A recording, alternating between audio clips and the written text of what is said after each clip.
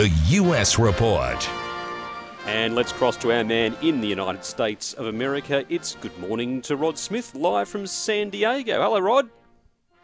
G'day, Clinton. Look, it seems like every weekend we get a little bit of rain. Yeah, today 14 degrees, going for a top of 18, and would you believe 60% of the chance of rain. There you go. Okay. I've heard it's a bit chilly. Because we have our rugby league commentary team, the continuous call team from 2GB 4BC, in Vegas at the moment, and they've told me that it is a bit chilly. And I mention that because later today, Australian time, the NRL Premiership season will kick off for the first time in history on American soil. Yeah, look, I would say it's a real bold move by the NRL because, the 2024 season, like you said, it will be opening with a double header in Vegas at Allegiant Stadium. No matter what the weather is, it is a covered stadium. Like with the Eagles taking on the Rabbitohs, the Roosters going head-to-head with the Broncos. Now, tickets in the stadium have ranged from, has this third row near the sideline for $189 to way up in the top section for only $19. Now, to convert US fans to rugby league, that's going to be a real hard thing to do there, Clinton. Because when you mention rugby league here in the US, Americans are a little unsure what you're talking about because they think you're talking about rugby. Good point. That is, rugby, they know what rugby is all about, but not rugby league. And, some education is needed between the two, especially here. So what you'd have to do, what the Australian NRL have to do, is get to the point of advertising saturation so they can point out what rugby league is and what rugby union is. So that's from the ground level. So hopefully a lot of Americans will be watching the games. It's a really interesting initiative, and on that issue, Matt Johns, who is one of the leading media commentators here now, but former Newcastle Knights star and played for New South Wales and Australia, he is quoted in the Sunday Telegraph today mentioning that problem, that a lot of people in Vegas are confusing the game for rugby, between rugby league and rugby union. And to be honest, many of our listeners in AFL states that listen to this program also become confused about it. Rugby league and rugby union are now very, very different games. Rugby union is basically rugby league with all the problems. Rugby league removes a lot of the problems of rugby union, to be honest, but then I'm a league fan, not really a union fan. Matt Johns makes the point in the paper today that we should be marketing the game to the Americans as NRL, in the same way that gridiron, American football gridiron, we refer to it in this country as NFL, the name of the competition. Well, perhaps we should do the same thing with rugby league to differentiate it from rugby union by calling it the NRL. That's a good point there. He's come up with a good idea because it's going to be a really hard task to educate a lot of Americans. I must admit, though, I think what this is, and obviously the NRL administration here, Rod, they want to spread the game to America, but I think there are other motives behind this. Well, they've actually been pretty clear. Firstly, the betting market in the United States, which is the sports betting market like it is here, but it's booming. And I think that the boss of the rugby league here, the NRL, wants to just grab a tiny percentage share of that because it'll bring a lot of money into the game from America. But I think, secondly, at this end, Rod, in the rugby league states, I've never seen so much hype about the start of the football season here. The hype is next level at the moment, despite the fact the game has been played on the other side of the world. And I think it's generating a lot of interest back home, which is giving rugby league a big boost. Well, the thing is, once you explain to Americans what rugby league is all about, they're all in. That's the good thing. But you really have to explain it to them. There's a Russell Crowe video that's been on YouTube for a few weeks. I saw it a week or two ago. That's designed for the American market to explain the rules of rugby league, and it's very well produced, and it explains the game really well, and it'd actually be really handy for people in parts of Australia who don't understand rugby league and the differences with rugby union. It's a really good video, and Russell Crowe's voice is brilliant, so he explains it very well. Now, other news in the United States, we've been talking a lot about medications, and we do talk about vitamins on this program a fair bit with our naturopath. A man has died as a result of vitamin D toxicity. Yeah, look, experts are sounding the alarm after a man recently died from a vitamin D overdose. Now, the 98-year-old man passed away after taking high levels of the supplement for 9 months prior to his death.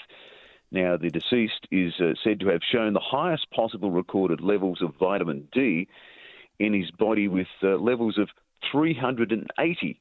Now, Harvard recommends adults maintain a level of only 30. So that's a little bit way up there.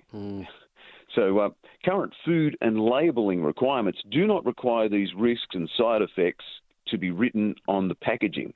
In the US, the FDA has been pressuring pharmaceutical companies and the sector to make sure companies have the proper warnings on the labelling.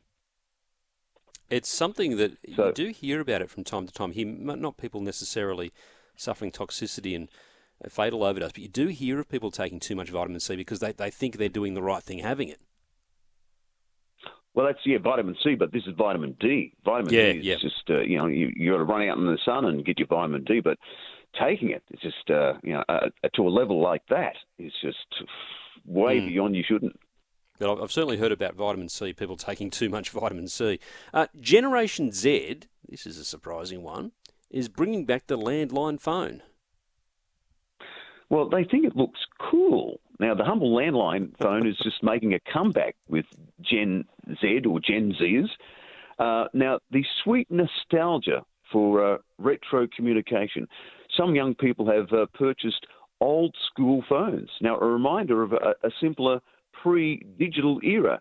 Whether the phone is actually plugged in or simply functions as a vintage decor piece, well, they say the phone looks cool. Major retailers in the US are selling new ones looking straight out of the Brady Bunch.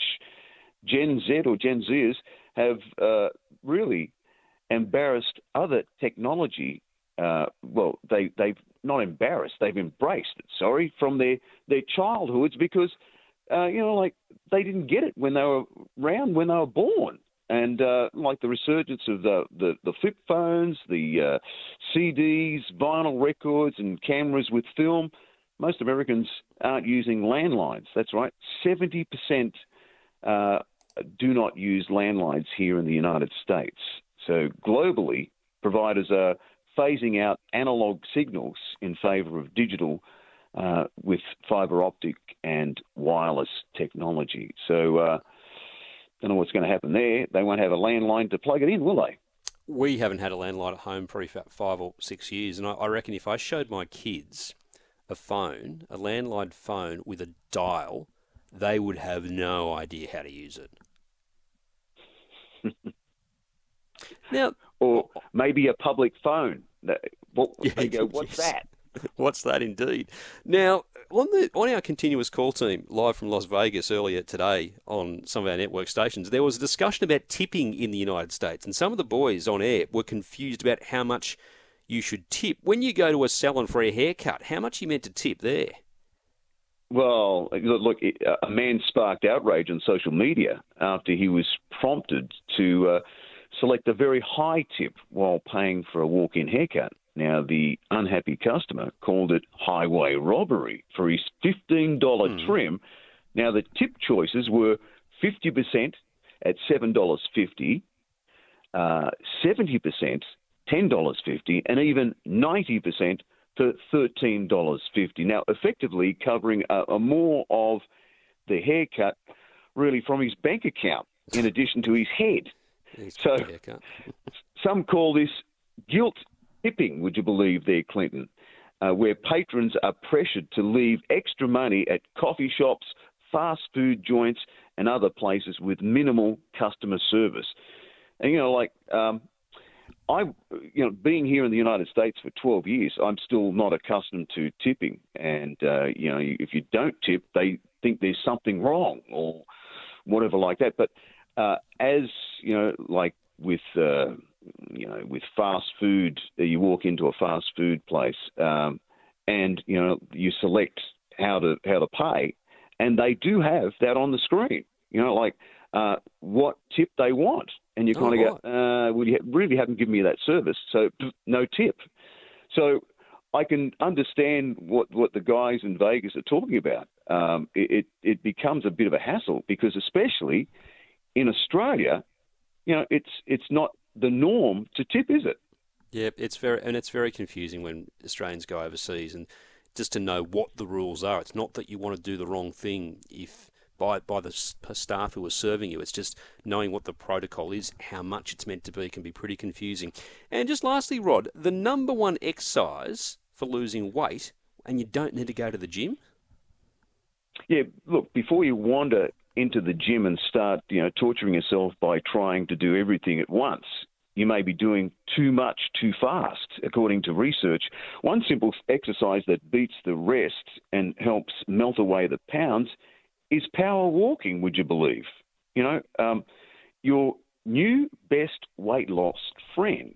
So power walking can be done almost anywhere. No equipment is needed, and all you need is a good pair of walking shoes. Walking is low impact and creates low wear, and it's really no wear and tear on the body.